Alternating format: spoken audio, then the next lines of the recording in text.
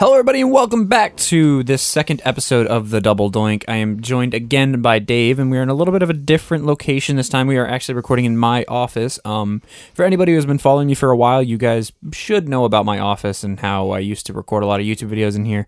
But we kind of set it up as a little bit of a podcast recording studio. It should be a little bit more quiet because there's not so much outside noise and no one else is home. It's just him and I. The dog's upstairs and the cat's upstairs, but they're just doing their own thing. They're probably terrorizing each other, but whatever. So we are here to talk about this past week in the wacky world of wrestling. So, hello, David. Hello, Josh. How are you today? I'm doing pretty well. You told me that you weren't doing too well, but we'll talk about that afterwards. Who cares? Because we are actually here to talk about some wrestling. Wrestling. Now, I gotta get a breath because I just continued going and going and going. I'm excited. Josh, it was a huge weekend for wrestling. It was a huge weekend of wrestling, and it was a huge week in wrestling. And I'll do a little bit of a spoiler because, so people who actually pay attention to the show, it's the Double Doink, a podcast about sports and wrestling. So for the first few weeks, we're going to be doing specifically wrestling episodes. But I'm actually finishing school in a couple weeks just to kind of put an idea into your guys' mind. So as soon as I finish school, we may be trying to go with this show twice weekly. Once on Saturday mornings, which is going to be our wrestling talk. And then one other time during the week, I'm going to probably say Wednesday evenings, Thursday mornings. We'll figure it out. For a sports show that will be talking about football, baseball, hockey, whatever. Whatever is popular at the time. And what if the Olympics are next summer. So we'll have some stuff on that. Dave's kind of giving me this look like, hey, big time in the year. I mean, you're going to have the MLB playoffs coming up.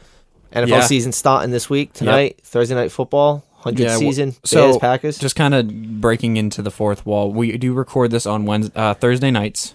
So tonight's actually the opener of the NFL season. It's my buddy Dave's, the Bears here. The Bears. Against their longtime rival, the Green Bay Packers. But we will definitely be talking about that. And we may be making some social medias that I might run for this show specifically. And we'll have some tweets and posts and all that such about what's going on in the world of sports. Even if we don't have a specific sports show yet. But we will be getting to one of those down the line. We just need to really figure out schedules and all that such once I start my job full time and all that. So we are here to talk about wrestling. Now, last episode, we kind of rambled on quite a bit, but we realized for a brand new show it's a bit much to give you guys an hour and 15 minutes worth of information for just 3 shows. We only went over Raw, SmackDown, and NXT. Yeah. This week, we have AEW All Out, we have NXT UK Cardiff, we have Raw, we have SmackDown, and we have NXT, and we have a bunch of news that we need to talk about. So we're going to try and get through as much as we can and as quick as we can without trying to go on too many tangents. But we will have our back and forth, our discussions that we need to have because it's kind of what a podcast is. It's discussions. It's talking. And if you guys have anything you want to comment on, don't be afraid to hit us up. Yeah, you can post on either of my Instagram pages. I post them on there. I'm going to be eventually making a Double Doink Instagram and a Twitter eventually, and maybe a Facebook page. So you guys can comment on there and talk about that as well. God, I just signed myself up for so much. But it's going to be worth it. It's going to be worth it. This is going to be a great show for all of you guys. So we're going to get right into it. We're going to start off with AEW All Out because we're going to put all of our WWE stuff together. We're not starting at the top because the top would technically be Cardiff. We're going to start with AEW All Out so we can have all the WWE stuff together. Yep. So we're just going to kind of go down the card. Neither of us actually caught the show. We were both busy on Saturday evening. Dave caught the highlights. I caught the very beginning of the show. I didn't catch a ton of it.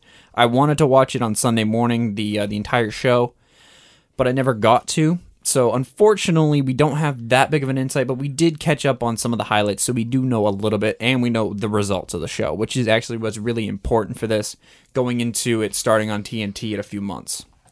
Or weeks. Yeah, it's a few weeks now. It's a few weeks, man. You're going to have Wednesday nights are going to be a very busy night. Oh, yeah. Oh, that's another thing I'll mention during NXT. I just remembered something I saw on Instagram. I'll mention it when we get to NXT. So, starting off, the AEW All Out card, we have Nyla Rose won the Women's Battle Royale, and she is the first contender for the vacant Women's Championship. Yep. Later on in the night, obviously, there was the one-on-one match between Riho and Shida, but we'll get to that later. We'll get to that in a little bit. We're going to jump on next. So apparently, I didn't catch it, but Dave caught the highlights on it. Apparently, the bloodbath of Jimmy Havoc versus Joey Janela and Darby Allin happened next. Yeah.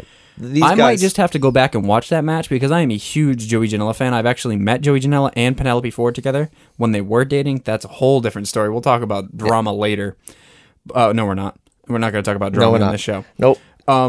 But I met Janela before, and he's been this psychopath for however many years he's been wrestling.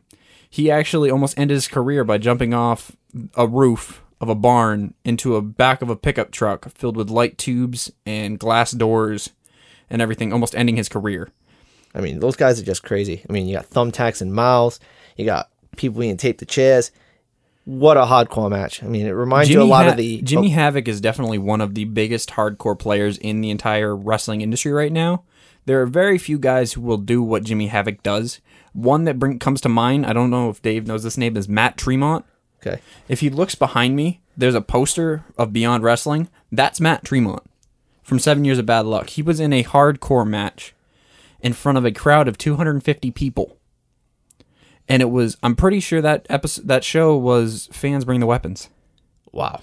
So they've had some crazy weapons that they've used. So Havoc went over in that match. Havoc was actually the winner of that match against Janela and Darby Allin. Up next, we're going to talk about my boy Neville, a.k.a. Pac. He is now known as Pac in the industry. The bastard.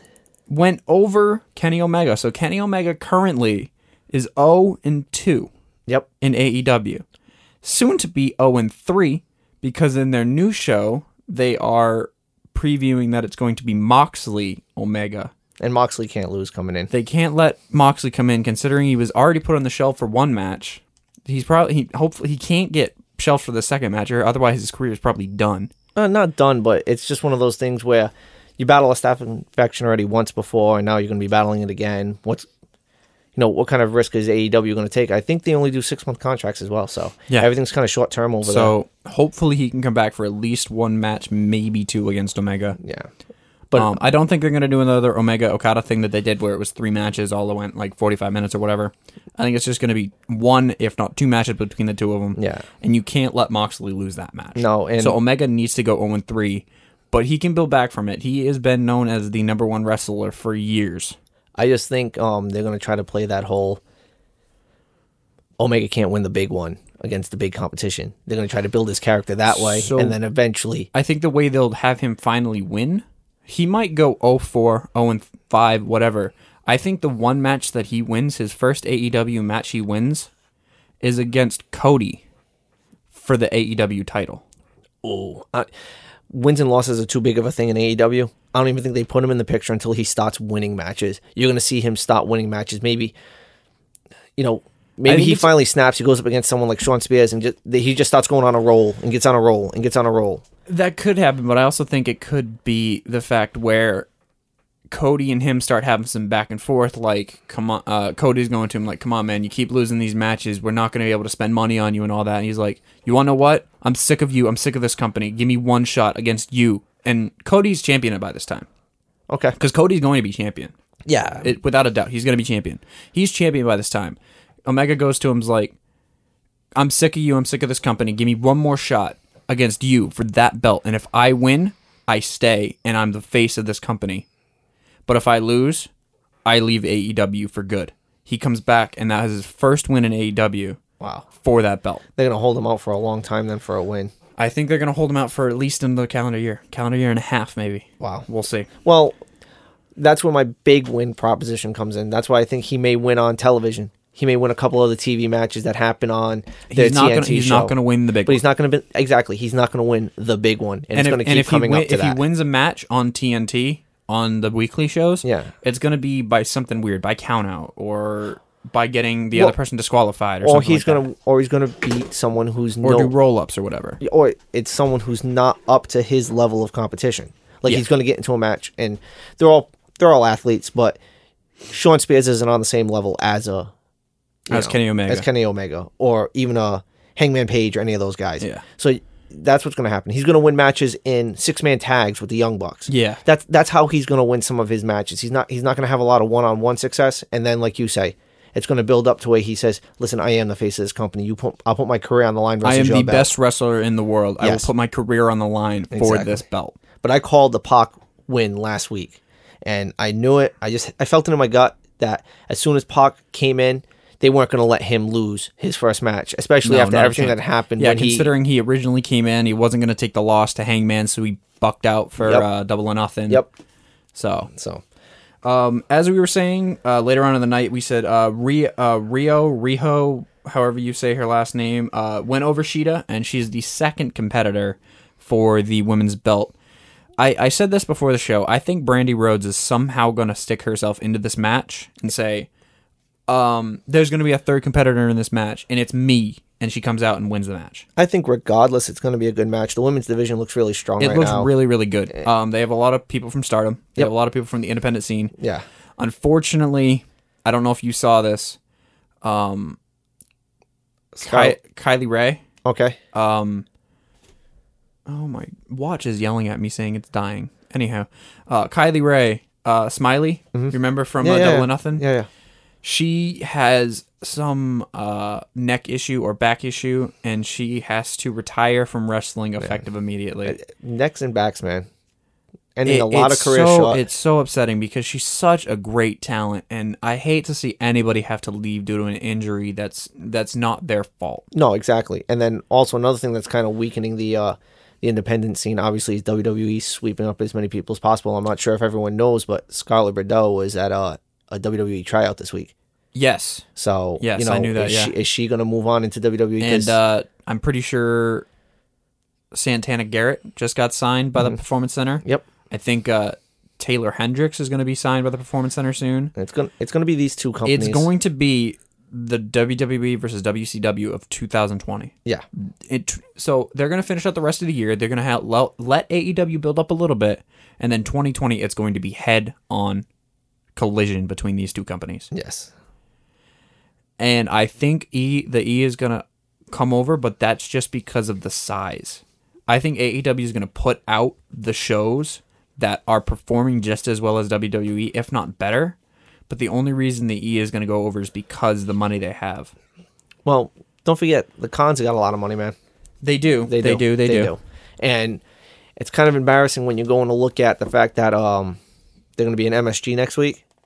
They haven't sold it out yet. That's their home territory. They haven't sold out MSG yet for either of the events that are happening next week. Really? There's still seats available. So before we jump the gun and say anything about what's going to happen next year. Are you talking the E? I'm talking the E. Oh, okay, yeah. They didn't sell out MSG. There's still tickets available. You can go on Ticketmaster right now and get tickets. That's never embarrassing. Happens. They've never it not always sold sells out within the first few days, few weeks. Speaking of somebody who basically jumped ship from the E, Cody Rhodes, Sean Spears. Yeah, Cody versus Sean. Dillinger was released. Cody just left. Yeah. Because he was sick of the Stardust gimmick. Yep. And they kept having him lose and everything. And then he ended up jumping ship, and the throne breaking thing going over. Everything he did independently too, on all the independents. You can't make any money on the independents, blah blah blah. The American Nightmare and New Japan. Everything. Phenomenal. He was awesome. His work in Bullet Club was great. Yep.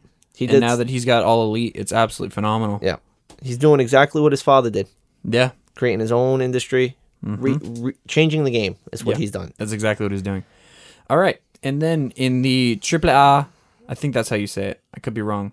AAA tag team championship match between the Lucha Bros and the Young Bucks. Lucha Bros retained their belts in what people are saying is match of the night. Yeah.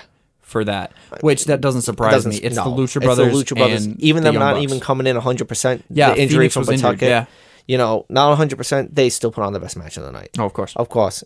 And then you get the... But at the very end of the match comes out a couple of guys in masks. And I guarantee I said something about this, and maybe it got cut off in our technical issues last week. But LAX are in All Elite. Yes, LAX are All Elite. Yes, they are. Oh my God. That tag team LAX, division. in my opinion, are the best tag team in the world of wrestling right now. Yeah. Maybe not technically as technical wrestlers or as high flyers or whatever, but as a group, LAX, if you include Diamante, Homicide, the other guys they have an Impact, even Jaka and Chris Dickinson in the independent scene, they are the best tag team. Best stable. Best stable in the entire wrestling industry right now. The only one who comes in a close second is the Era.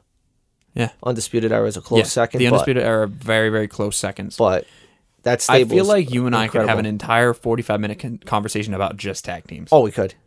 Easily. I mean, I grew up in the Attitude Era. That was, in my opinion, the highlight of tag team wrestling. When you talk about tag team wrestling, what guys are trying to do nowadays, you're talking about Edge and Christian, the Dudley Boys, the Hardy Boys, even weird stuff like the Hollies who were together at that time. You had the Rock and Sock connection. You want to talk about people like Al Snow who just made random tag teams with guys like Steven Richards. The tag team division was never better than it was in the Attitude Era, except for right now. I came up watching wrestling, and this is going to date Dave, in 2008 is when I started watching wrestling. And that was the time when, why am I blanking on his name? Teddy Long was making tag team matches with The Undertaker. Yeah.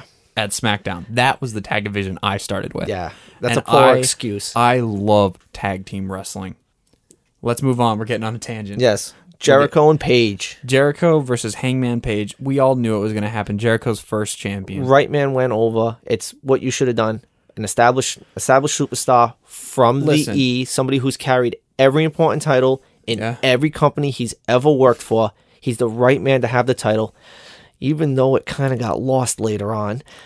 Yeah. We'll just jump to that right now because it happened.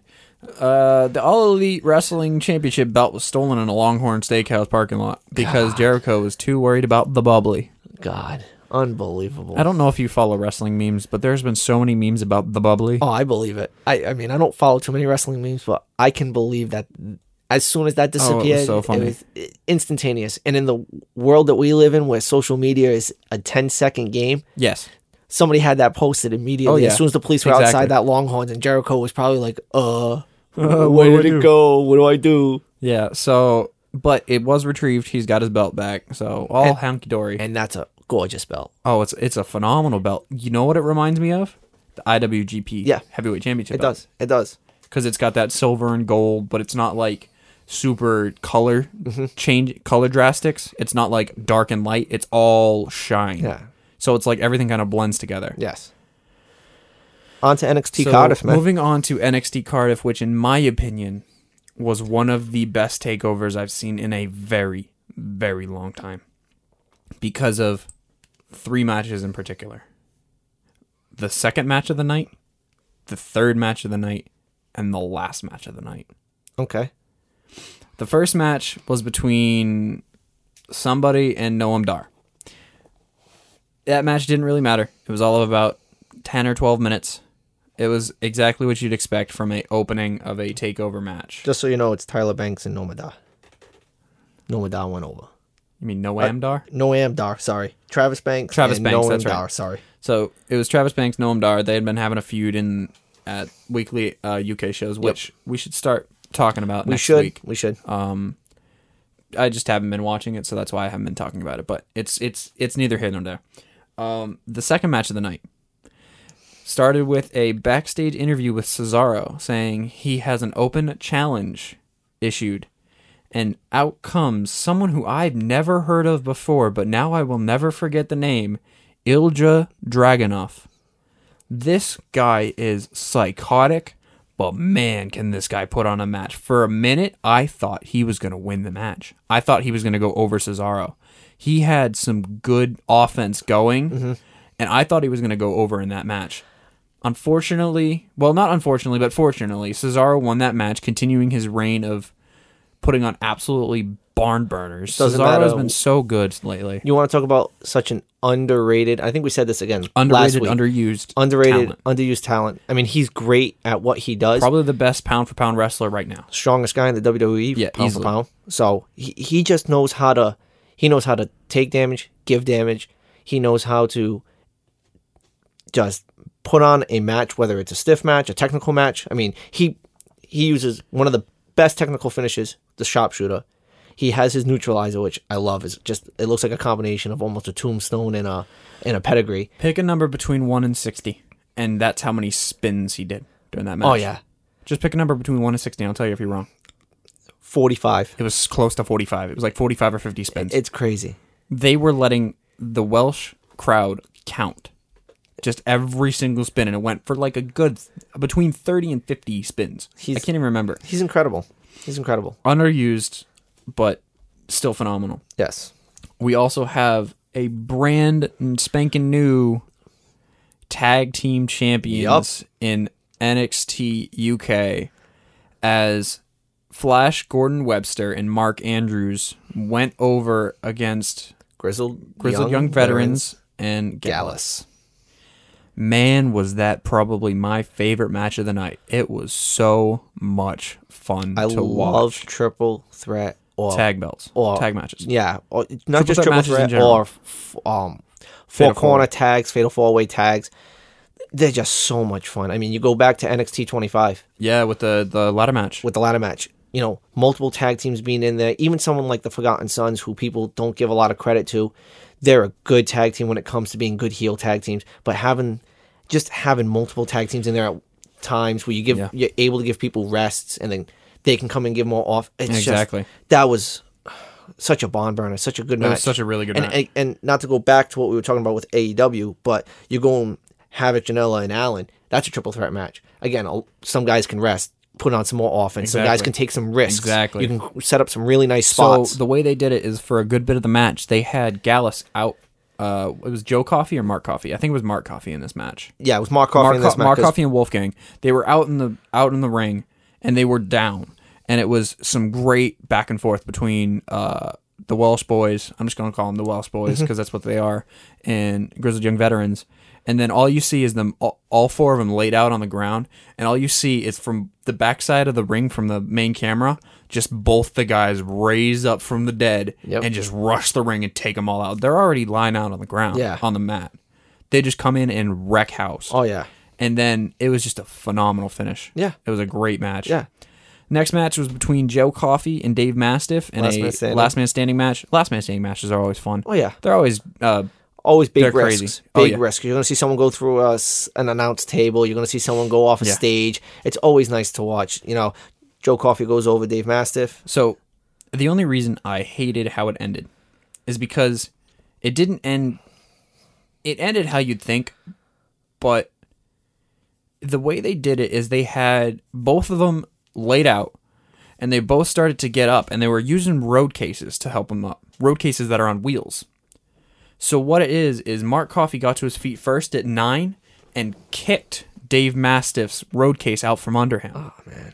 Making him not make it to his feet for the 10 count. Yeah. Ending it there. The crowd and I had the same reaction. It was like, oh, thank you. Thank you, emails, for interrupting. Anywho. It ended in a way that it shouldn't have happened that way. It should have ended in more of a decisive fashion where one person just lays the other out and it just ends that way. But I mean, it is what it is. There's no real way about it. It happened. Yes. But it was a great match nonetheless. But, you know, things happen. We have a new women's champion in what do you say, a 9-minute bout? 9 minutes and 42 seconds was the total runtime of that match.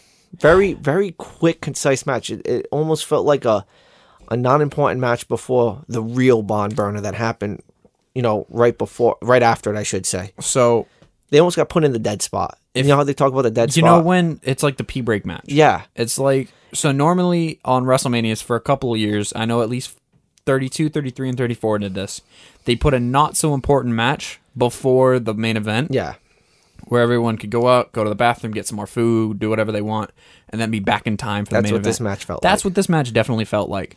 Be it Toni Storm and Kaylee Ray are both phenomenal workers, and the story behind this match was absolutely incredible. They didn't give them enough time, and they didn't let them actually do what they wanted to. Kaylee Ray did go over in the end, and we do have a new women's NXT champion, and I think that might mean Toni Storm could find her way to NXT main very soon. Very soon, but I still think they need to keep her in the UK for a little while, maybe one more takeover until Piper Niven and Xia Brookside kind of move their way back up. So a couple more of the UK girls make their names a little bit bigger. Specifically Piper Niven. I think Piper Niven as a face is going to be the next women's champion. Yeah. I think Toni Storm's going to get her rematch. And then Toni Storm's going to make her way to NXT main. Mm-hmm. And Piper Niven is going to end up becoming the next NXT Women's Champion down the line. Yeah, it makes sense. And then we have Walter versus Tyler Bate. Now, I thought this match was going to be 25, 28 minutes at max. This match went for just over 42 minutes. There was false finish after false finish after false finish. Powerbomb after powerbomb after powerbomb. But it didn't even seem like they were trying to make false finishes. It just seemed like Tyler Bate wouldn't give up. Yes. I mean, he even kicked out on a 1 count. Yeah, he kicked out on a 1 count after taking powerbomb after powerbomb after powerbomb after finisher after clothesline after chop after chop after chop. Just continued to power out. Yeah. And he did it at 1. You never see guys power out at 1 after 25, after 35 minutes in a match. It reminds you a lot of like Iron Man matches where everyone talks about, you harbor back to the Iron Man, Iron Women matches. This match legitimately should have had 3 or 4 falls in it. Yes. And all for the side of Walter. We're not even talking about what Tyler Bate could have done. We're talking about just what Walter did with all the powerbombs into the ring post, into the ring apron. Powerbombs outside the ring. Oh, man. He was brutal. And that's why he kept his belt. He needed to keep that belt because I really think Imperium is going to be the next big thing. I think Eichner and... Oh, I keep forgetting his name. It's Eichner and Martel. Yes. Are going to be the next tag champs. They're going to take him from... Yeah, because I feel like the guys who won it, the Welsh boys. The Welsh boys, Webster and Andrews. I feel like they're almost... They're not transitional champions, but they won because it was in Cardiff. Yes, and I think they are transitional champions. Back in the day, transitional champions used to be heels who would take it off a face. You think of Bruno Sammartino, he couldn't lose to a face, so he lost to somebody, so this way Pedro Morales could take it off that person. And that's how it used to work. Now it seems like the E likes to put belts on heels, so they like to use their faces as transitional champions. We're not seeing that on main roster right now because we're seeing Kofi Kingston with the long run. Yeah, Seth Rollins lost it for a couple of months there in between, but he took it back.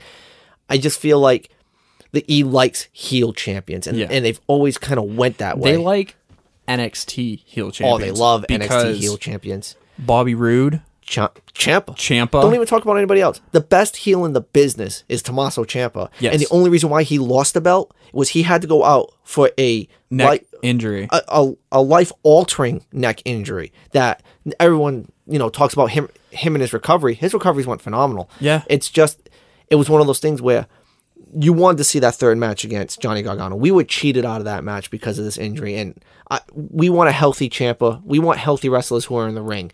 But the best heel in the business is Tommaso Ciampa, and he was the best champion that NXT ever had. Ever, period. Put him up against any other NXT champion, nobody else compares to Tommaso Ciampa. Exactly. He loved Goldie. He walked down to that ring clutching that belt. That was his life. I think he's the only wrestler I've ever seen hug a championship belt. Yes. But I've seen wrestlers like they win the belt and then they hug it and everything and then they swing it around and everything. No, he walked around holding it in a tight embrace, never letting that thing go. Yes. So, I mean, getting a little bit off center here, Walter as a heel keeps the belts. You're going to see the rest of Imperium get the belts as heel champions. What happens at that point? Who knows? Maybe they hold the belts for a little while. Maybe it's a full calendar year before Walter loses the belt. You got to think Pete Dunne had that belt forever. I don't think anybody's going to ever beat Pete Dunne's record. No, I don't think so for either. For the long near future. But don't be surprised if Walter's combined reigns may go longer than Pete Dunne, because Pete Dunne only had was it 2 reigns? No, he had one reign. He had one reign at 600 and something days. Okay, so 670 something days. You may see Walter lose the belt eventually, but he's going to win it back. Yes, he'll be the first two-time champion. I think it works best. Tyler Bate, I don't think he's going to get that belt again. No. I think him and Trent Seven are going to go up in the tag division. I think that's going to be Mustache Mountain. I think they're going to stay together because I don't think Trent Seven's got that much longer. He's like 38. He's going to go maybe another 2, maybe 3 years, then he'll retire, then Tyler Bate will do his own thing. Yeah. So, getting on off of Cardiff, we're going to get onto the weekly shows. These are going to go a little bit quicker because they weren't huge matches. There were a couple big things that happened across a couple of these, but there's nothing absolutely huge. We're going to move on to Monday Night Raw this past Monday. Opened up with Seth Rollins and Braun Strowman in a contract signing for the Universal Championship. Which that was interesting. It was. I don't like Michael Cole in the ring and all that stuff. Everybody on commentator kept saying afterwards, like, oh, you might be a good commentator, but you're not good at, moderator and stuff like that. Yeah. But the highlight to me was the interruption by the OC. Yes. That was, you had the crowd chanting AJ Styles. You had the way the WWE has been booking their championship bouts lately. AJ Styles outright attacked that. He outright said, oh, I'm Braun Strowman. I see your belt. I want your belt. Let's have a match. He called out the way WWE has been poorly booking their title matches, which is something we brought up last week. And I think the E wrote that. I think they wanted him to do something like that. I think so too. It's just, I think Heyman wrote that. Heyman did definitely write that. Heyman came up to him and said, AJ, this is the promo you're going to cut because we need to open up our eyes to what we're doing wrong I don't think he said that. I think he went up to AJ and said, AJ, I want this point brought across. Go wild. Okay. All right. He didn't hand him a script and say, this is what I want you to say. Yep. I want you to be AJ Styles. I want you to be a heel AJ Styles. Because face AJ Styles is cool. Yeah. Heel AJ Styles is so much better. He wants the MVP of the WWE. Yes. That's who he wants. The guy who was PW Insider's #1 wrestler 2018 and 2017. Yeah. 2 years in a row. And both those years, he was in the WWE. Yes. And what was he doing in those years? Coming into the WWE at the Royal Rumble and winning the WWE Championship. Exactly. So all you can say is him as a heel, his promos have gotten so good. So good. He's not fumbling over his words like when he was going up against Samoa Joe and his family was involved. As a heel, he can just go out there and attack and attack and attack. Yes. Attack the WWE style, attack WWE booking, and then they get in the ring and then you have Strowman. The way he flipped that table and just laid out AJ Styles underneath that table, that was awesome. Yeah. It was. And then you get into the tag team match, the OC versus Rollins and Strowman. But there's one thing that we didn't put down that I want to bring up. Have you been noticing that Corey Graves has been mentioning a lot about the Good Brothers and their career in Japan every time the Good Brothers are wrestling nowadays? He keeps bringing up... I've noticed that he's mentioned some things, but I didn't notice that he'd been doing it all too often. He does it quite often when the Good Brothers are in the ring wrestling. And, their Gallows and Anderson's aggression from Japan and stuff like that. And I had a fantasy thing. We'll bring it up another day. But NJPW and the WWE... I could see a partnership. I don't think that's what I'm saying. There's going to be like a collaboration, but No.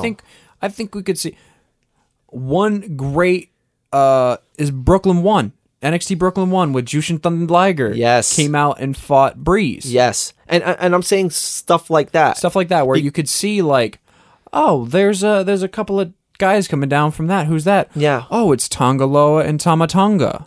And then you've got the OC versus the Bullet Club. And you get things like that. And then you could see, I don't know, you could see the Undisputed Era finding their way to the G1. And again, it's just... I don't think it's going to be, they're always going to be working together, but No. like sprinkle a little bit in there because- just for the hardcore wrestling fans. Because there were, you had Sasha Banks over there doing some of her things while she was in Japan. She was training with some of the girls from Stardom. Exactly. And then there's been talks that the WWE wants to enter into Japan as their next territory. Yes. They've done the UK. Obviously, they have the United States. They have some in the Middle East and Yep. some in Australia with the Super Showdown. Exactly. So the talk's always been that Japan is the next territory. What better way if you're trying to enter Japan than to enter a partnership? And, I'm not throwing any Partnership with New Japan and Stardom. Exactly. Because you want to include some of the women as well. The females, exactly. But, I mean, if we continue on with the rest of the Raw recap, you have your King of the Rings, which... I hated the booking. Hated it. Triple threat match. I mean, triple threat match on a King of the Ring tournament. Come on. Yeah. Who are you gonna put over in that match?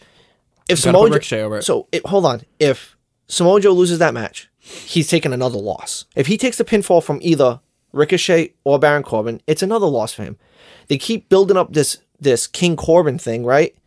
He honestly cannot win that match. And then Ricochet can't afford a loss. So you're going to either bury Samoa Joe or you're going to bury Ricochet. And it's not right to either one of those guys because Samoa Joe is one of your best promo cutters in the business. He's probably one of your best technical wrestlers in the business.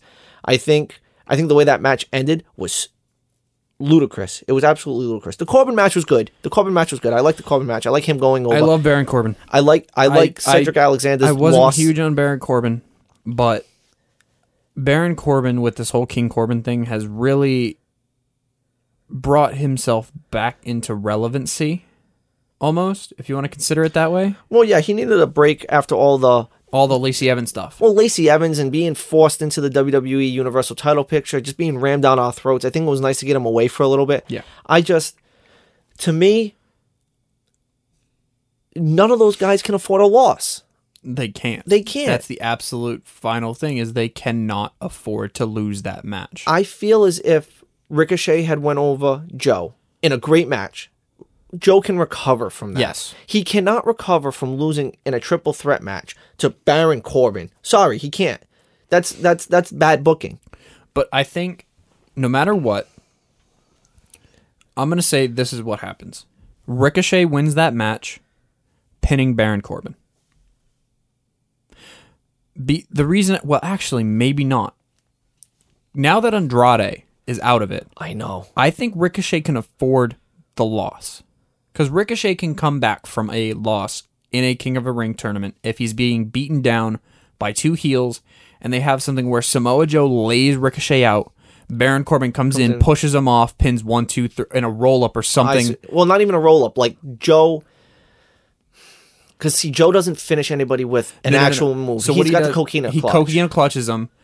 Baron Corbin takes him, rips him off of him, throws him into the post, pins Ricochet 1, 2, 3. Because he has hit the end of days. Ricochet is partially out. He's partially knocked out. Okay, but he has hit the end of days.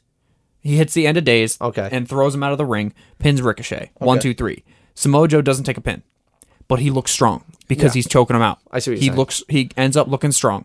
Baron Corbin wins that, and Baron Corbin wins the entire thing.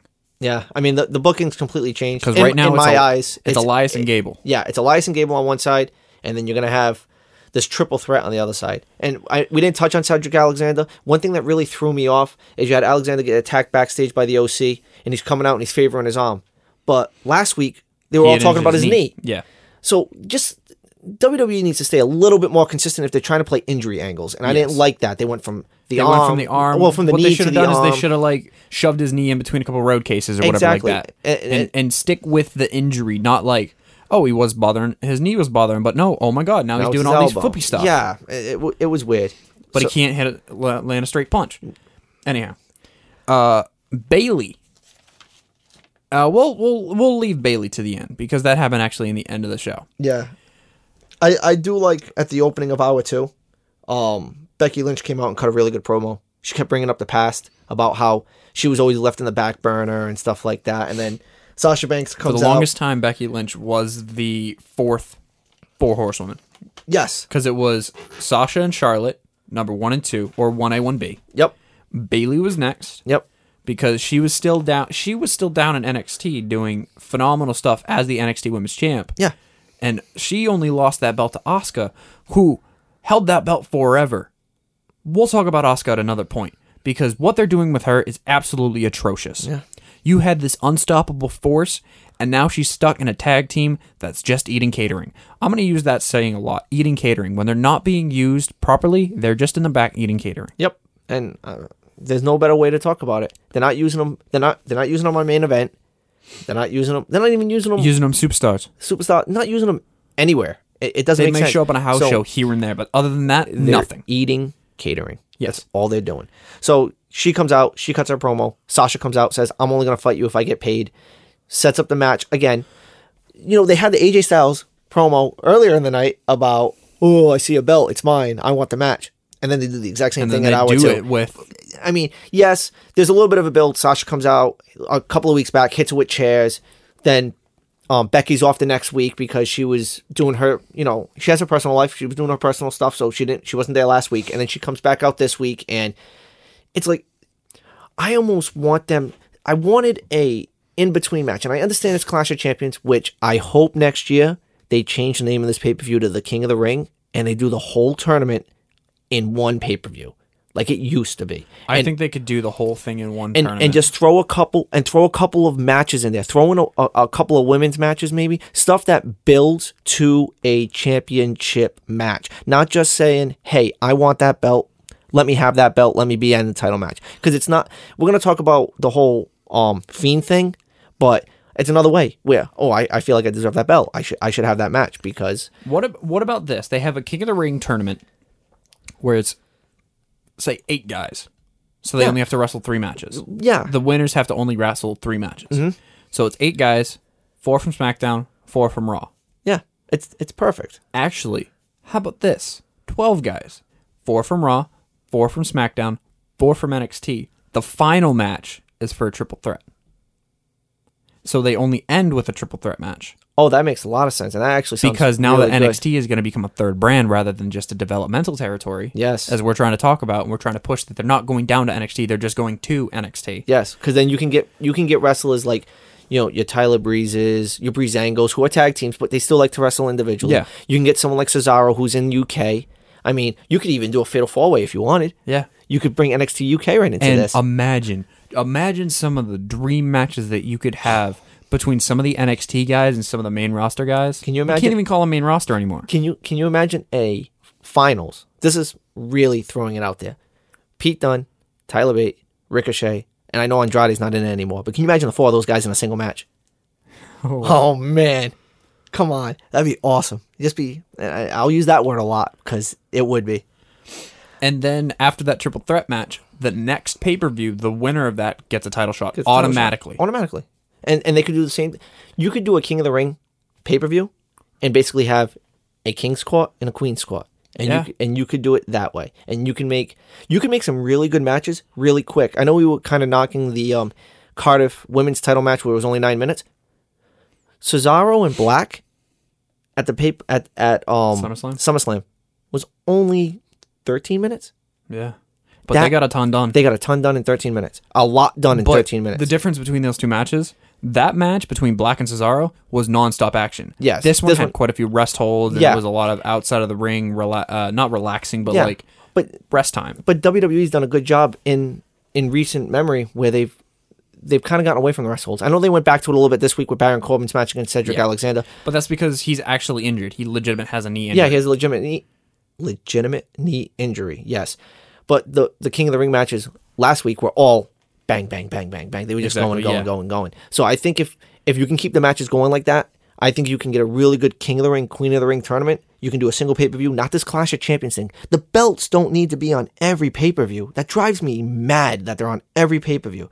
And so they have the belts on every pay-per-view, but it's not like they have a different challenger. They have 4 pay-per-views straight of the same people going for the belt. And that's why someone like Corbin got boring. And they have different ways happening. Be it, I'm fine with having the same people fighting for the belt in NXT because they have at least 3 months in between takeovers. Yes, exactly. They have them with the main 4, the big 4. They have a takeover with the big 4. So that's how they were able to do Cole Gargano. Yeah, because they had it over almost a year. Yes, you spread it out. So moving on, let's go. We had the Firefly Funhouse. Oh my god, I love this. It's the best thing going on Raw right now. It really is, and SmackDown even. And like you're saying, you're spreading stuff out. You're really only giving Bray Wyatt in snippets. He's not coming to Raw and he's not coming into the ring and cutting a promo. He's doing these vignettes and each episode when they started them, they were pretty much weekly. But that's to get a taste. Now it's every couple of weeks, every 3 weeks. Yeah, you'll be.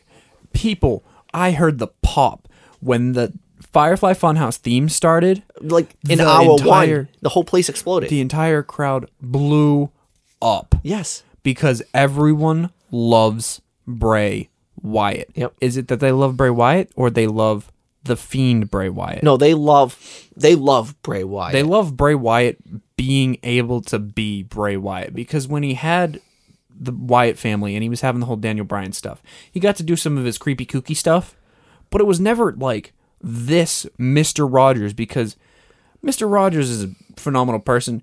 It can look a little creepy sometimes. Oh yeah. Giving him a friggin' Mr. Rogers character like this is absolutely phenomenal because it kind of gives that thing of like they have these kids shows seem like they're too nice and too perfect worldy. Oh. So there's something kooky going down underneath there. Oh, yeah. Which is the Fiend in this case. Yes. And they have the sentimental, like, not the sentimental, but the subtle points where it's like, if you watch kids shows back in the day, like SpongeBob, for example, there's so many adult jokes and really, really dark jokes. Okay, he's aging me here because that's not back in the day for me, guys. Ren and Stimpy would be the one. Whatever. Cow and Chicken. Cow and Chicken. Hey, Arnold. I'm talking like back in the 90s. Oh, yeah. No. SpongeBob. They had these dark jokes, these dirty jokes. Here doing some of the dark stuff here with like the whole Vince McMahon as the devil thing. They have Rambling Rabbit and him crushing Rambling Rabbit with a hammer. Yeah. It's like that old cartoony violence. Dude, he shows a painting he does in like the second episode of... And it's the freaking Wyatt compound burning down. On fire with Sister Abigail in the window. So the Firefly Funhouse has been perfect the whole time they've done it. The thing that they did this week irritated me a little bit. Yeah, and they have Abby the Witch, who is Sister Abigail. Yes, but the thing that irritated me a little bit this week is I love the fourth wall break, McMahon being fed $100 bills, so this way he was happy. That was absolutely phenomenal. I find that funny. But they don't need him in the Universal title picture yet. Because, one, he cannot afford a loss. No, he can't. You cannot do to this character what you did to the Bray Wyatt character, which is build up to face the demon, loses to the demon. Build up to face John Cena, loses to John Cena. Build up to face the Undertaker, lose to Taker. You cannot do that to this this character, as he was joking around about, is a money-making machine, and there's so much potential if you can build it right. I don't know how many advertisements I've seen in the last week of Bray Wyatt and The Fiend on my Instagram, on my Facebook, everywhere. And WWE, whenever I see a WWE shop ad, it's on there. It's on that subject. Yes. Because that's the biggest thing going in WWE right now. The two biggest things going on in WWE right now, Bray Wyatt and The Fiend and the Firefly Funhouse and Undisputed Era. Yeah. 100%. That's 1A, 1B. Yes. And I think the perfect thing is he was teasing about the whole Braun Strowman and Seth Rollins match, right? Oh, whoever's the winner. Yeah. I think this pay-per-view, Clash of Champions, one of the two obviously goes over. But I think The Fiend doesn't have a match at Hell in a Cell. I think The Fiend, like, basically ends do what Kane did. Don't have him rip down the cell. Have him come... Have like... everything go black. It's like the glitch that it's been doing. It's yes. like glitches, black. He appears. He's in the middle of the ring. And he basically mandible claws both of them. And he's wearing his... instead of wearing his hurt heel gloves, now he's just wearing hurt gloves. And he's putting both of them down. He leaves them both in the ring. And he basically takes his head... if he has a lantern with him or whatever, he walks right out the cage, and that's it. And that's where you leave the Fiend, because now whoever the match has to just end. No, that's where the match ends. It doesn't double DQ. It doesn't everything. It just ends. Nobody knows what to do. The match is over. Both guys are not responding. The lights go on. Hello. The lights go on. I don't know if you guys can hear that in recording. We'll see. The lights go on. All the referees, because normally they have 2 or 3 referees in Hell in a Cell, all of them knocked out on the ground. Yeah. So no one can ring the bell to end the match. Yeah. The match just ends. Yep. And then you get that whole WWE, copyright appears in the corner, and the pay-per-view just fades out. Because you want to know what that's going to do to your Monday Night Raw ratings the next night? That means everyone's going to spike. It's just going to go through the roof. Everyone's just going to be like, wait, that's how you're ending your match? That's how you're ending your Universal Championship match on Hell in a Cell, which is one of the bigger pay-per-views. One of the bigger, other smaller pay-per-views. Exactly. Leading into Survivor Series. Yeah. That's a match leading into Survivor Series. Come on. That's perfect. And then you do, I'm not saying you do the exact same thing, but that Survivor Series match, which is usually, again, champion versus champion, Wyatt does it again. He comes out and he basically... and it's not at the end of the night, because Survivor Series, the Survivor Series match ends the night. Yeah, it's the team match that ends the night. So you get him maybe coming out there with the Survivor Series teams, like on the cusp, and then he does it again. And this is where you introduce maybe one of the new members of the Wyatt family or this Fiend family. Could be Liv Morgan. Could be Liv Morgan. Could be Luke Harper, because no one knows what's going on with Luke Harper. Yeah. But I really like the idea of Liv Morgan. She's cut her hair, because She's been posting encrypted tweets. Yes. All over the place. Yes. Liv Morgan would be really good on it. I would have said like a Nikki Cross, but Nikki Cross isn't her tag team thing. Nikki Cross is doing something phenomenal right now. Liv Morgan is Abby. Okay. She's can see Abby. that.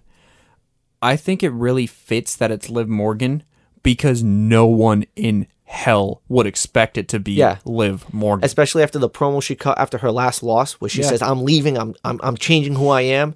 What if that was her snapping? Exactly. And what if her version? Because I've had a theory this whole time that the 5-5 Funhouse that we're seeing is images being portrayed out of the Fiend's head.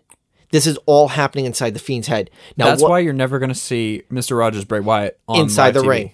It's just going to be the Fiend. So what if the Fiend has somehow adapted itself or assimilated itself with Liv Morgan, and now all of a sudden you're seeing images of Liv Morgan inside the Fiend's head, and that's where you get the introduction of her. And what if in a Fiend getup? What if the reason she's had pink hair all this time is because when she's not wrestling in the ring, she's doing promos behind the scenes, pre-recording all of these Firefly Funhouses from Liv Morgan's perspective as pink-haired, blue-tongued Liv Morgan, and then she comes out and she has short to no hair and a mask, but it's like almost an Abby mask, but it's almost like an Annabelle mask. Yeah, or you could do something, and I don't want to knock on the Kabuki Warriors, but you look at again, the Kabuki masks. We talk about the relationship with Slipknot and WWE, and the masks that are made by Slipknot are made by the same people that made the Bray Wyatt mask, the Fiend mask.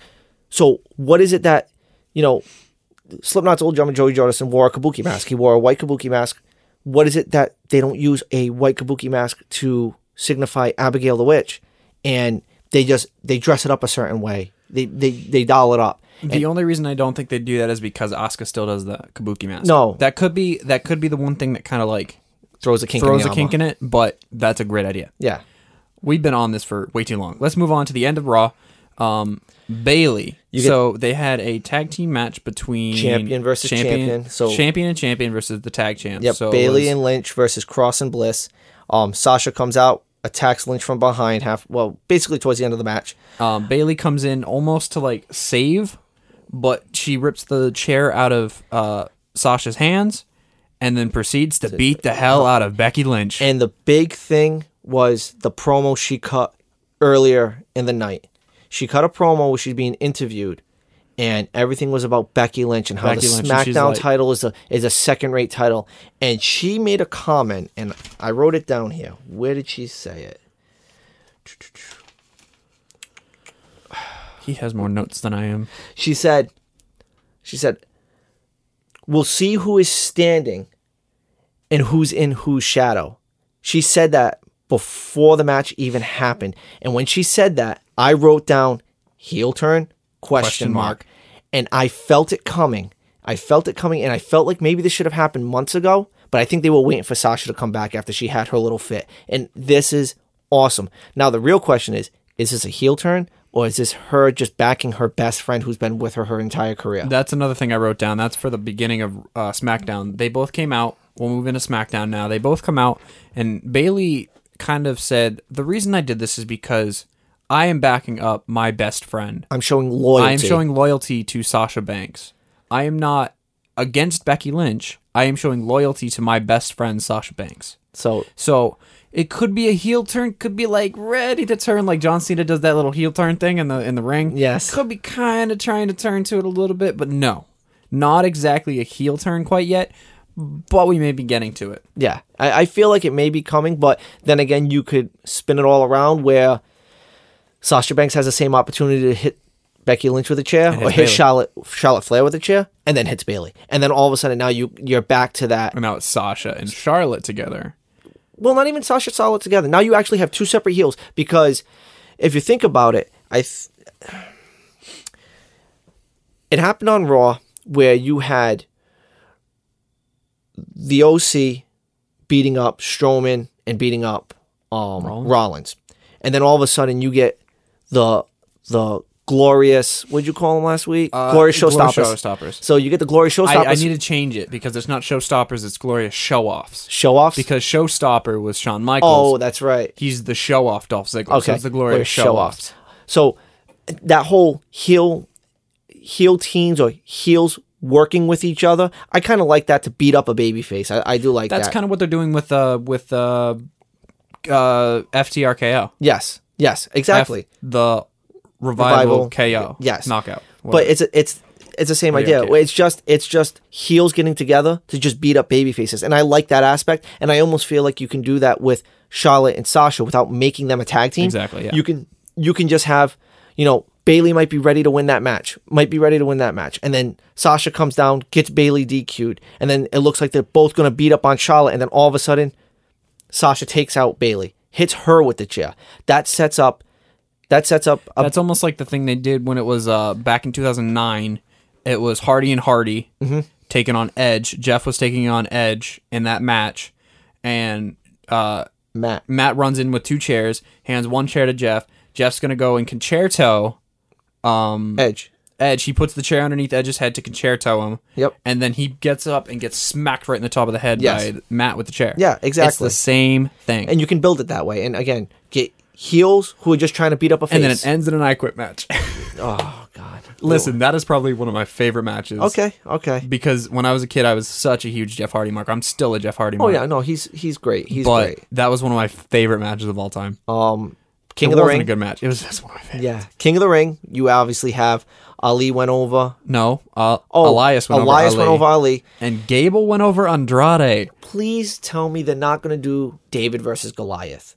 Please tell me they're not going to do Baron Corbin versus Gable. Chad Gable, and Gable wins the whole thing. Yeah. I hope not. Come on. You had, and this is not taking anything away from Gable, but I feel like they missed the Gable boat by 3 or 4 years. They missed the Gable boat when him and Jordan split. Yeah. When they just stuck him with Shelton Benjamin, that ship sailed. The other thing that kind of drove me crazy is Jason Jordan was Kurt Angle's son and not Chad Gable. I think you could have done a little bit more with Chad Gable. You could have definitely done it with Gable better. Yeah. Because Gable looks like he fits Team Angle more than Jason Jordan does. Yeah, and I mean, hopefully Jason Jordan's doing well. I know he's been out for a very long time. I don't think he's ever coming back. I think his neck injury was worse than they thought. They successfully did the neck repair. Yeah, but I don't think they want to risk him coming back. You can't, because I think that's another Daniel Bryan situation. Don't do David versus Goliath in this King of the Ring. Don't do it. Just don't have Gable go out in the next round against Elias. Put Elias in the finals. Elias in the final, yeah. Elias has been really funny. Elias is great with this whole King. People have been telling me like, dude, Elias is just washed up. Elias isn't good and all that. I'm like, dude, Elias is hilarious. Yeah, Elias is a great talent. So King of the Ring now is set. You're gonna have Elias versus Gable on one side, and you got the triple threat on the other side. Yep. We'll see what it looks like next week. Yes, we will. Speaking of next week, or not next week at all, but I was going to say going solo. Neither of us are going solo, but Eric Rowan is. Yeah. Eric Rowan, there was a face-to-face between Roman and Brian Daniel to kind of discuss things and go over everything and blah, blah, blah. And Eric Rowan comes out and lays them both out. Yeah. And which, I mean, I saw that happening. I knew Rowan was not going to stick with Daniel Bryan. No, but the fact that he used the Iron Claw and put him through the table, says a lot. I think it's great. I think so too. I do. I like Rowan as a powerhouse. Yes. I love Luke Harper's injury. Again, we talked about tag teams, and we talked about tag team wrestling in the modern era. You have 2 powerhouse tag teams. You have the AOP, and you had the Bludgeon Brothers. And both of them lost all their momentum because of injuries. Luke Harper was injured, and I believe it was Razor got hurt. And the AOP, you see him in spurts all of a sudden on TV, and then you don't see him again. And you see him for spurts, and you don't see him again. So, completely going in a different tangent here, but we're already way along. So we'll just keep going. Yeah. Where they went wrong with AOP was when they got rid of Paul Ellering. Oh, yeah. When they removed Paul Ellering from being the spokesperson for Akam and Razor and made them talk on their own, That's where they just went downhill. Yeah. Because in NXT, I forgot this for a while, but they were dominant. Oh, yeah. In NXT. They were the Viking Raiders when they were War Raiders of NXT. They came out with those flak jackets and those welding masks. The welding masks. And they came out and they took no prisoners whatsoever. And the only time they really lost was on their way to main roster. Yeah. And then all of a sudden they go to main roster and they dump Paul Ellering. Now, I don't know if that's a backstage thing. I don't know if I feel like it was because Ellering was getting a little old. He wanted to kind of retire and stop. Yeah, but he just wanted to do stuff in NXT or whatever. Or if it was backstage, who knows? Yeah, because isn't his daughter's in NXT, yeah. Rachel Ellering. Yeah, I'm pretty sure she's injured though right now. But regardless, neither of those guys could talk on the mic. They didn't have the mic skills, and I think that's the biggest problem with some of the call-ups in NXT. Yeah. Is that a lot of those guys aren't ready with the mic skills. Yeah. They're ready in the ring. Yeah. You look at someone like Ricochet, who's gotten a lot better on the mic, but he wasn't ready on the mic when he came up. Lars Sullivan definitely wasn't ready on the mic. Because some of the independent guys, they don't really do a ton of speaking. No, they don't do promos. Unless they come from TNA, like Robert Roode. And I remembered we were talking about Beer Money last week. I think it was still in the episode. Beer Money, it's Lance Storm. Okay. I was thinking about that today. I was like, Lance Storm. I was in the car driving to get my hair dyed. And I was like, Lance Storm. I literally yelled out, Lance Storm, because I was thinking about the Double Doink and I was thinking about what we talked about in the episode and all that. So, but the guys that come from Impact, like Joe, ready on the mic, because he was part of the Aces and Eights, and AJ, Robert Roode, Shinsuke, even though he's Japanese, but he was in New Japan for the longest time, so he was ready on the mic. But like Ricochet, Ricochet did some stuff. Yeah, Finn Balor as Prince Devitt. Ricochet did some talking as Prince Puma, but not a ton in Lucha Underground. And the thing is, with a lot of these independents, or even some of these, we'll call them B-level organizations. Yes. Okay, I think it's fair. The B-level organizations, they're not making television programming promos. They're not cutting promos all the time. So these guys have to get better on the mic. Yeah. And you can see it when they're first coming to the main roster, guys who have experience in TNA or Impact or ROH or Lucha New Japan Underground. or Lucha Underground. And then you can see these guys who have been independent for so long. So one of them I love him to death in the ring. He's not a great talker, is Dominik Dijakovic. Yes. Dijak is a phenomenal athlete. Absolutely one of the best big men in WWE right now. But his mic skills aren't great. No. Keith Lee is absolutely phenomenal on the mic, though. But that's because he actually talked quite a bit on the indies. Mm-hmm. So he was actually really good coming right in. I can't even think. Oh, Undisputed Era. It's just absolutely phenomenal because Redragon are great. Adam Cole is great. Roderick Strong is great. Yes. But they've gotten plenty of training. And they've spent a lot of time. Yes, they've been in the E forever now. Yes. And other guys you can talk about, like your Johnny Garganos. You know, they always talk about how the WWE basically pilfers a lot of stuff from other organizations. Johnny Gargano and Tommaso Ciampa are almost homegrown talents at this point. And I'm not saying that they never did anything on the independents, but when you talk about Gargano and Ciampa, the only matches you really talk about now in their careers is with the E, is with WWE, is with NXT. So one person who also is not huge on the mic, but pretty decent, is Candice LeRae. Yes. Do you know who her tag team partner was while she was on the independents? No, I do not. She was a tag team called the World's Cutest Tag Team with Joey Ryan. Really? Yes. Oh my God. There was a picture from a PWG match. I'll pull it up after the show and show you. From a PWG match where it was Joey Ryan and Candice LeRae versus the Young Bucks, where the Young Bucks had a shoe. It was a hardcore match. They had a shoe with thumbtacks glued to the bottom of it, and Candice LeRae ate a super kick to the head. The end of the match showed her and Joey Ryan, her hand being raised up as a winner, crimson mask. Wow. I'll have to show you that photo later. We'll have to look at that. That's awesome. One last thing on SmackDown. You got R-Truth. R-Truth is officially a 14-time the 24/7 champion. And I love the way it was. He's hiding at the King of the Ring chair. He was the lamp. Yes, it was awesome. It was awesome. No, it's great. I'm so happy he's back, and he actually has the belt back, because it's the best when he's doing it. And I think I mentioned it to you. I don't know if I mentioned it. He's actually writing the 24/7 stuff. Yes. He's the one that's writing everything. Yes. And something that I saw on Twitter is Drake Maverick tweeted out. He says, once I won the 24/7 championship and I got home to my wife, she was on her auntie time. Oh. Which, he's like, update, still yet to consummate my marriage. He's never going to consummate that thing. That's the point. Yes. They're not going to let him. No. Because he's going to keep losing this belt whenever he's just right there for it. Yes, exactly.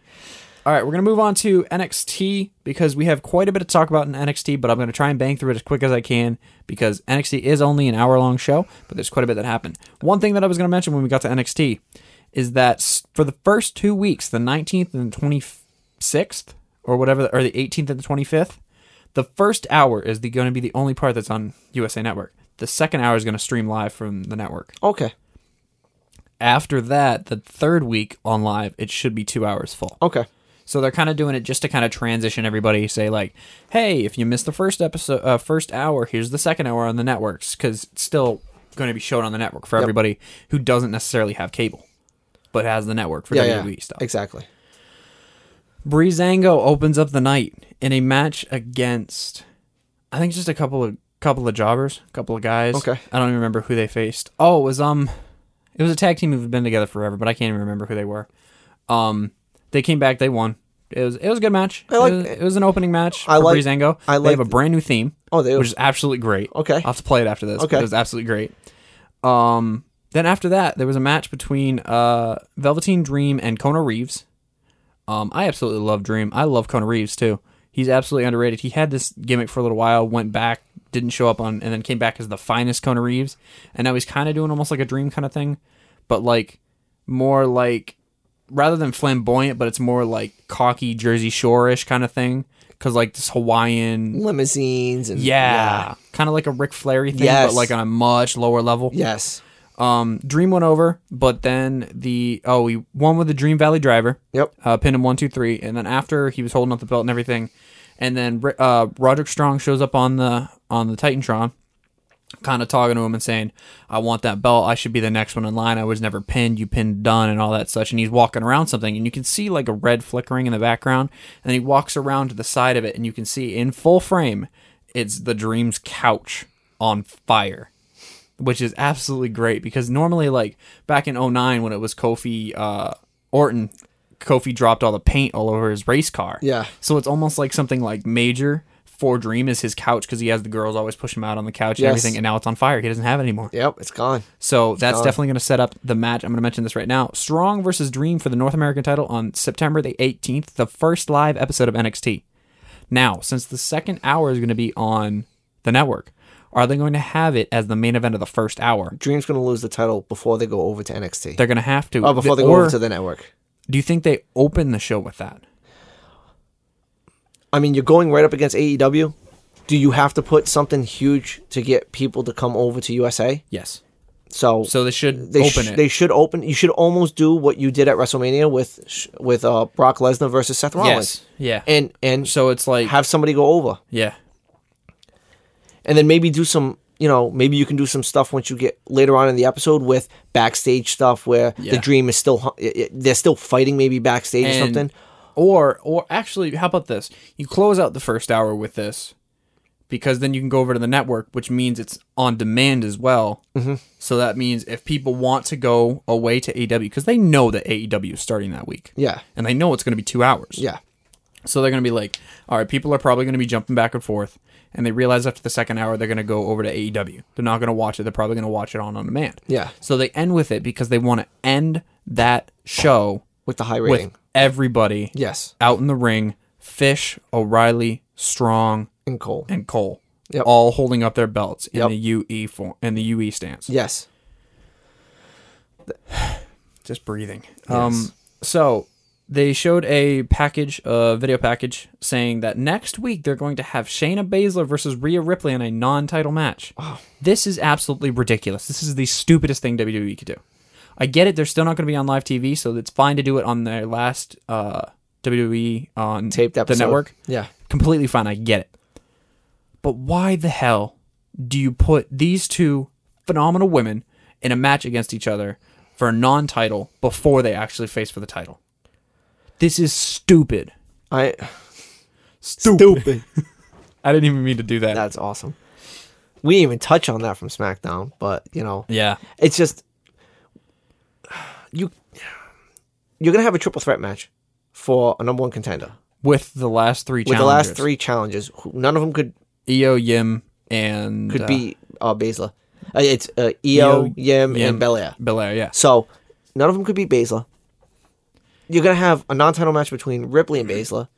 Which the way it's gonna have to end is gonna have to be DQ. with Shafir and Yeah, it's gotta be a DQ. Yeah, you have to have a DQ finish because you can't let Rhea lose and you can't let have Shayna Baszler lose. No, There's no way you can let them either of them lose. It has to be end of DQ. Then maybe you do some kind of injury angle. Maybe have Rhea be out for maybe a couple of weeks, and then that first maybe 2-hour episode that you're actually on USA, you can actually have. You could have Rhea come out and maybe just wreck whoever's in this women's title match. Yeah, like wreck everybody. She comes out, she just and then she grabs the mic after doing that and be like, "I was the next in line." No, not was. I am the next in line. Yes, exactly. She just goes full TV 14 on that stuff. Yeah, which they have to do with NXT. Oh yeah, it's because they've been letting NXT slip more because it's been on the network. They got to continue it because otherwise they're going to lose ratings on that. Yeah.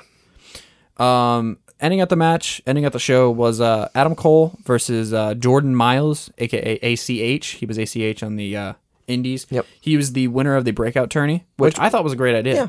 Because it's 8 guys that you just signed, having them in a tournament so they could choose whichever championship they want to face. And boy, tournaments are a good idea. Yeah. Wow. Surprising. Who would have thunk it? Who would have thunk it? It's amazing. I mean, they've only been doing the Dusty Rhodes for how long? Yeah. I mean, the G1's only been happening for how long? The King of the Ring was a real big success for a very, very, very long time. And another thing about Best of the Super Juniors in New Japan, I know. That's been going on for at least 27 times. I know. And the G1 Supercard for ages. I just don't understand how the E got away from these tournaments for so long. I mean, you did the what did they end up calling it? The female tournament that they ended up doing. I know, was it the Mae Young Classic? Yeah. Yeah. They had the Mae Young Classic. They had the Cruiserweight Classic. Cruiserweight Classic. I mean, look at how big those were.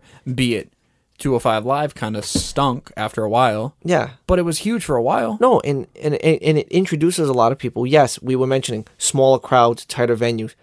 But when you get that stuff brought up to the main roster, you can do what people are what New Japan's doing with the G1 and the Super Juniors. Yeah. Those are filling stadiums over there in Japan. Yes, they are. And when they brought the G1, because the G1's been in Japan for years, they brought the G1 to the US in 2017, I believe.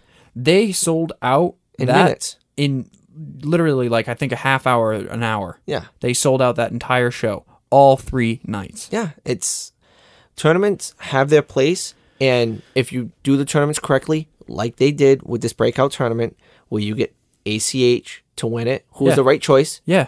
And you get him. It was either going to be ACH or Cameron Grimes, which is Trevor Lee. Yeah. Which they had before this match. They had a behind-the-scenes segment of Cameron Grimes losing his mind, which I think is perfect. They're going to send him on this psychopath line, which is perfect for Trevor Lee, because Trevor Lee is huge. Yep. And you do it right. Again, we were talking about the King of the Ring. The winner gets the title match. Yeah. They did that here. The winner got a title match. Yeah, he didn't win, but you showcase him against your best. And you can't let whomever wins a Money in the Bank or a ladder match or a King of the Ring match or whatever. Contract match. You can't let them always win. No, because then it's too predictable. No, they've done a good job with it. They did they did the Royal Rumble with no, I'm sorry, not the Royal Rumble. Sorry, Money in the Bank this year with Bayley. Bayley cashed in the same night. Yeah, and it works. Done that a couple times, and it works. They did that actually. I think they did that 2 years in a row with the women's. Because they had Alexa did the year before. And then Bayley did it this year. Yeah. And then the year before that, or 2 years before that, Dean Ambrose won it and cashed in at the end of the night, pinning Seth Rollins. Yes. And then you had Seth Rollins, who cashed in at WrestleMania against Lesnar and Roman, which you want to talk about a pop. That was an awesome pop. That was one of the best pops they've had at a WrestleMania for a while. Everyone was afraid the belt was going to go on Roman that night. Yeah. But again, we're going off topic. Let's just look at it as tournaments need to push people into title matches. Yes. Not necessarily into title feuds, but it showcases what they can do. It's what and that's what this match did. Because ACH didn't win, but he put on a phenomenal showing. He looked good. He looked really good. Yes, and against a safe worker in Cole. Yes. So it's absolutely perfect for him because he is brand new to the E's, brand new to the E's working style. Yep. So it's an absolutely great idea. Good job on ACH and good job for Cole. Good job on NXT. NXT was a very solid show. Very good. So we have a couple bits of news that we want to talk about and then a little bit of future booking that we want to talk about, and then we'll probably end this episode off. So on Lillian Garcia's podcast, coming, I think it's now Coming to the Ring or whatever her podcast is. Mm-hmm. It used to be something with Lillian Garcia. AJ Styles and the Club were on this week, and AJ Styles has announced that this contract is going to be his last. And I think this one he just signed. It's the best idea. Yeah. Because he's getting up there in age. He wants to be able to spend time with his kids. Yes. And he has quite a few young children. You can look at his tattoo. It has all their birthdays. You can see their ages. They're all young kids. One of them, I think, is getting ready for high school or leaving high school soon. A couple of them are getting into middle school. He wants to be around for them instead of traveling around. He's been doing this since 1998. He's been doing it for over 20 years. He needs to call it quits. But not call it quits. He needs to retire on a mountaintop. Yes. He is just given everything to the business. Yes. I'm not just saying to the WWE. He's given everything to the wrestling business. He started off as a jobber in the E, a jobber at WCW, and he has built up this AJ Styles. He went to TNA. He went to TNA. He went to the Independents. He went overseas to Japan. He came back to the E. He has done everything for this business. For him to retire in 48 months, 36, whatever his contract is. Yeah, it's probably going to be another 3 or 4 years till he retires. Okay, so even longer, 48 months. Yeah. It's the right move for him at this point in his life. Yes. It's the right move for the E to make sure that he's locked in and he doesn't go anywhere. Yeah, exactly. And for someone like him, it's not going to be extended contracts. You're not going to have to worry about him getting hurt or missing time because the time he takes off is always allotted to him. He's always going to take a couple of weeks off to be with his family, like you were saying. So AJ's retirement is something that needs to happen, and it's something that, you know, when he leaves, there's going to be a big hole that needs to be filled by somebody. Which I think some of the NXT guys that are going on right now are going to fill that spot. I think one in particular is Tommaso Ciampa. Tommaso Ciampa is one of those big names. Yes. That can fill a great heel spot. And you could get a face of the same size-ish as AJ in Johnny Gargano. Yes. But the thing is we're going to jump here a little bit. We're going to go into PWI Wrestler of the Year. Yeah, this is our next and probably our last topic for the night. But so Seth Rollins was the PWI Wrestler of the Year this year, 2019. Which, yeah, I understand it. So do I. Do I agree with it? Not beast. So much, but I understand it. No, it's an understandable. He's won quite a few belts this year. He did some really good stuff at the very beginning of the year with Ambrose. Yes. Oh, wait a minute. I don't agree with you on that. That Ambrose stuff was awful. That Ambrose stuff was awful. Come on. To each their own. Inoculations. Ambrose is taking shots in the butt to be inoculated from the disease of Seth Rollins. When they were a tag team together as Raw Tag. I'm talking before the his injury. heel turn. Okay, I'm sorry. All right. Yeah. I'm talking when he first came back last year and they won against the tag team. Ziggler and McIntyre. All right. And they came back and says, "You have a psychopath in your corner, then I need a lunatic in mine." Yes. And then they hit his music. That was phenomenal. Okay. Everything after that, when he turned heel, not so much. Okay. But to me, if we're really going to look at the E, right? And we're going to list the MVPs of the WWE. Okay? Seth Rollins is third or fourth on my list. Yeah, I would put him. Are we including NXT? If we include NXT, he's lower on my list. If we don't include NXT, he's probably number 3. If we include NXT, he's still top 5. I was going to put him at number 5. We include NXT. Okay, he's still top 5, but we'll talk about our top wrestlers towards the end of the year, at the very end of the year, in a couple of months. But what I'm telling you right now is an MVP of the WWE has to be able to play both sides of the coin. They have to be able to be a heel, and they have to be able to be a face. Okay, Seth Rollins is a great heel. He's an okay face. Daniel Bryan is a great heel and a great face. AJ Styles, who is the MVP of the WWE, is a great heel and a great face. That is period. And that right there. You know who I would put as... Actually, I can't, because as you're saying, two sides to a coin. I was going to say Jon Moxley and Dean Ambrose. Not a great face. No. Absolutely amazing heel. And it's the same thing when you talk about someone like Randy Orton. Randy Orton is top tier heel. Maybe one of the best heels currently on the roster. Yeah. But the last time we saw him face was Jinder Mahal. Jinder Mahal. No, that's just them needing to get Jinder Mahal, try to get Jinder Mahal over, and it just didn't work. That's what that is. Well, I love myself some Jinder Mahal. The last time, to me, Randy Orton was really a face was his first title run, when Evolution had him up on the shoulders, and Triple H stood there with his thumbs up in the air and then dropped them both, and Batista drops Randy Orton. Yeah. And they pushed Randy Orton as a face way too quickly, and I think that's what killed Randy Orton as a face, because he exudes this cockiness. He stands up there on that top rope where he just puts his arms spread out. And look at some of the factions, if you want to put them in quotes. That he's been factions that he's been in. Evolution, Legacy, and even right now, FTRKO. Yes. With the Revival. And you're forgetting Rated RKO. Yeah, with Edge. Yes. So when you look at the WWE and we want to look at PWI Wrestler of the Year and all this stuff, sure, Seth Rollins deserves to be in the topic of conversation. But AJ Styles, with the announcement of his retirement, you have an MVP hole you need to fill. Yeah. And unfortunately, you don't have a single person on your roster who could play both sides of the coin. Gargano did a good job. He did as a decent job when he was facing against Black. Yes. But that, I think he was just playing heel because he was aggravated. He wasn't actually a bad heel. guy. He wasn't a bad guy. He was just letting out anger. Exactly. Against Gargano and Cole. Because not against Gargano and Cole, against Ciampa and Cole. Ciampa and Cole. That's what I meant.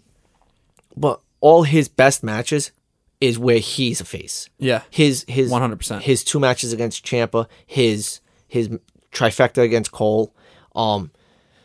He just... Wait a minute. He's had 3 matches against Ciampa. Oh, we're going to get into the looking this up section of this episode. How many matches have Gargano? Oh, there is 3. You're right. There was 3. Yep. Yeah, because they had the Chicago street fight. Yeah, they had the street fight. They had the 2 out of 3 falls. Yep. And then they had... They just had a straight up match. Yeah, they just had a regular They match. had the first one, which was a straight match. Yep. They had the Chicago street fight. And then the 2 out of 3 falls. Which Cole... No, last man standing. Last man standing, not 2 out of 3 falls. It was last man standing, that's right. Last man standing where Gargano got handcuffed. And he couldn't get up. He got handcuffed to the That's right, because the Chicago street fight was the one where Gargano won. Gargano won because he had the brace and he used the crossface with the brace. Yes, exactly. Right. Okay. Anywho's, I said we were going to talk about some future booking, but we're not actually going to have to because I wrote down Fiend's plan for the E. What we think should be the plans. We already talked about that. We already talked about what we think the Fiend's plan should be. Yeah, exactly. We don't really have any other future bookings to talk about right now. No, we're going to definitely talk about some stuff down the line when we actually think of it and when it comes relevant. Yeah. But I think we're going to end this episode off here. Yep. Thank you all so much for joining us tonight. We actually talked about a whole heck of a lot tonight. So I do apologize for it being a bit longer than last week's episode. I know we said it was going to be a shorter episode, but there was just so much to cover. Yeah. So, anywho, thank you all so much for listening. I'm definitely going to try by the time this episode comes out to have an Instagram, a Twitter page, and a Facebook fan page. If we do have those out by now, they will be linked in the comments in the description of this episode. But I want to thank you all so much for coming out and listening to us, a couple of doinks, talk about some wrestling. That's right, some wrestling. Thank you all so much for listening, and we'll see you guys in a little bit. You guys have a good night.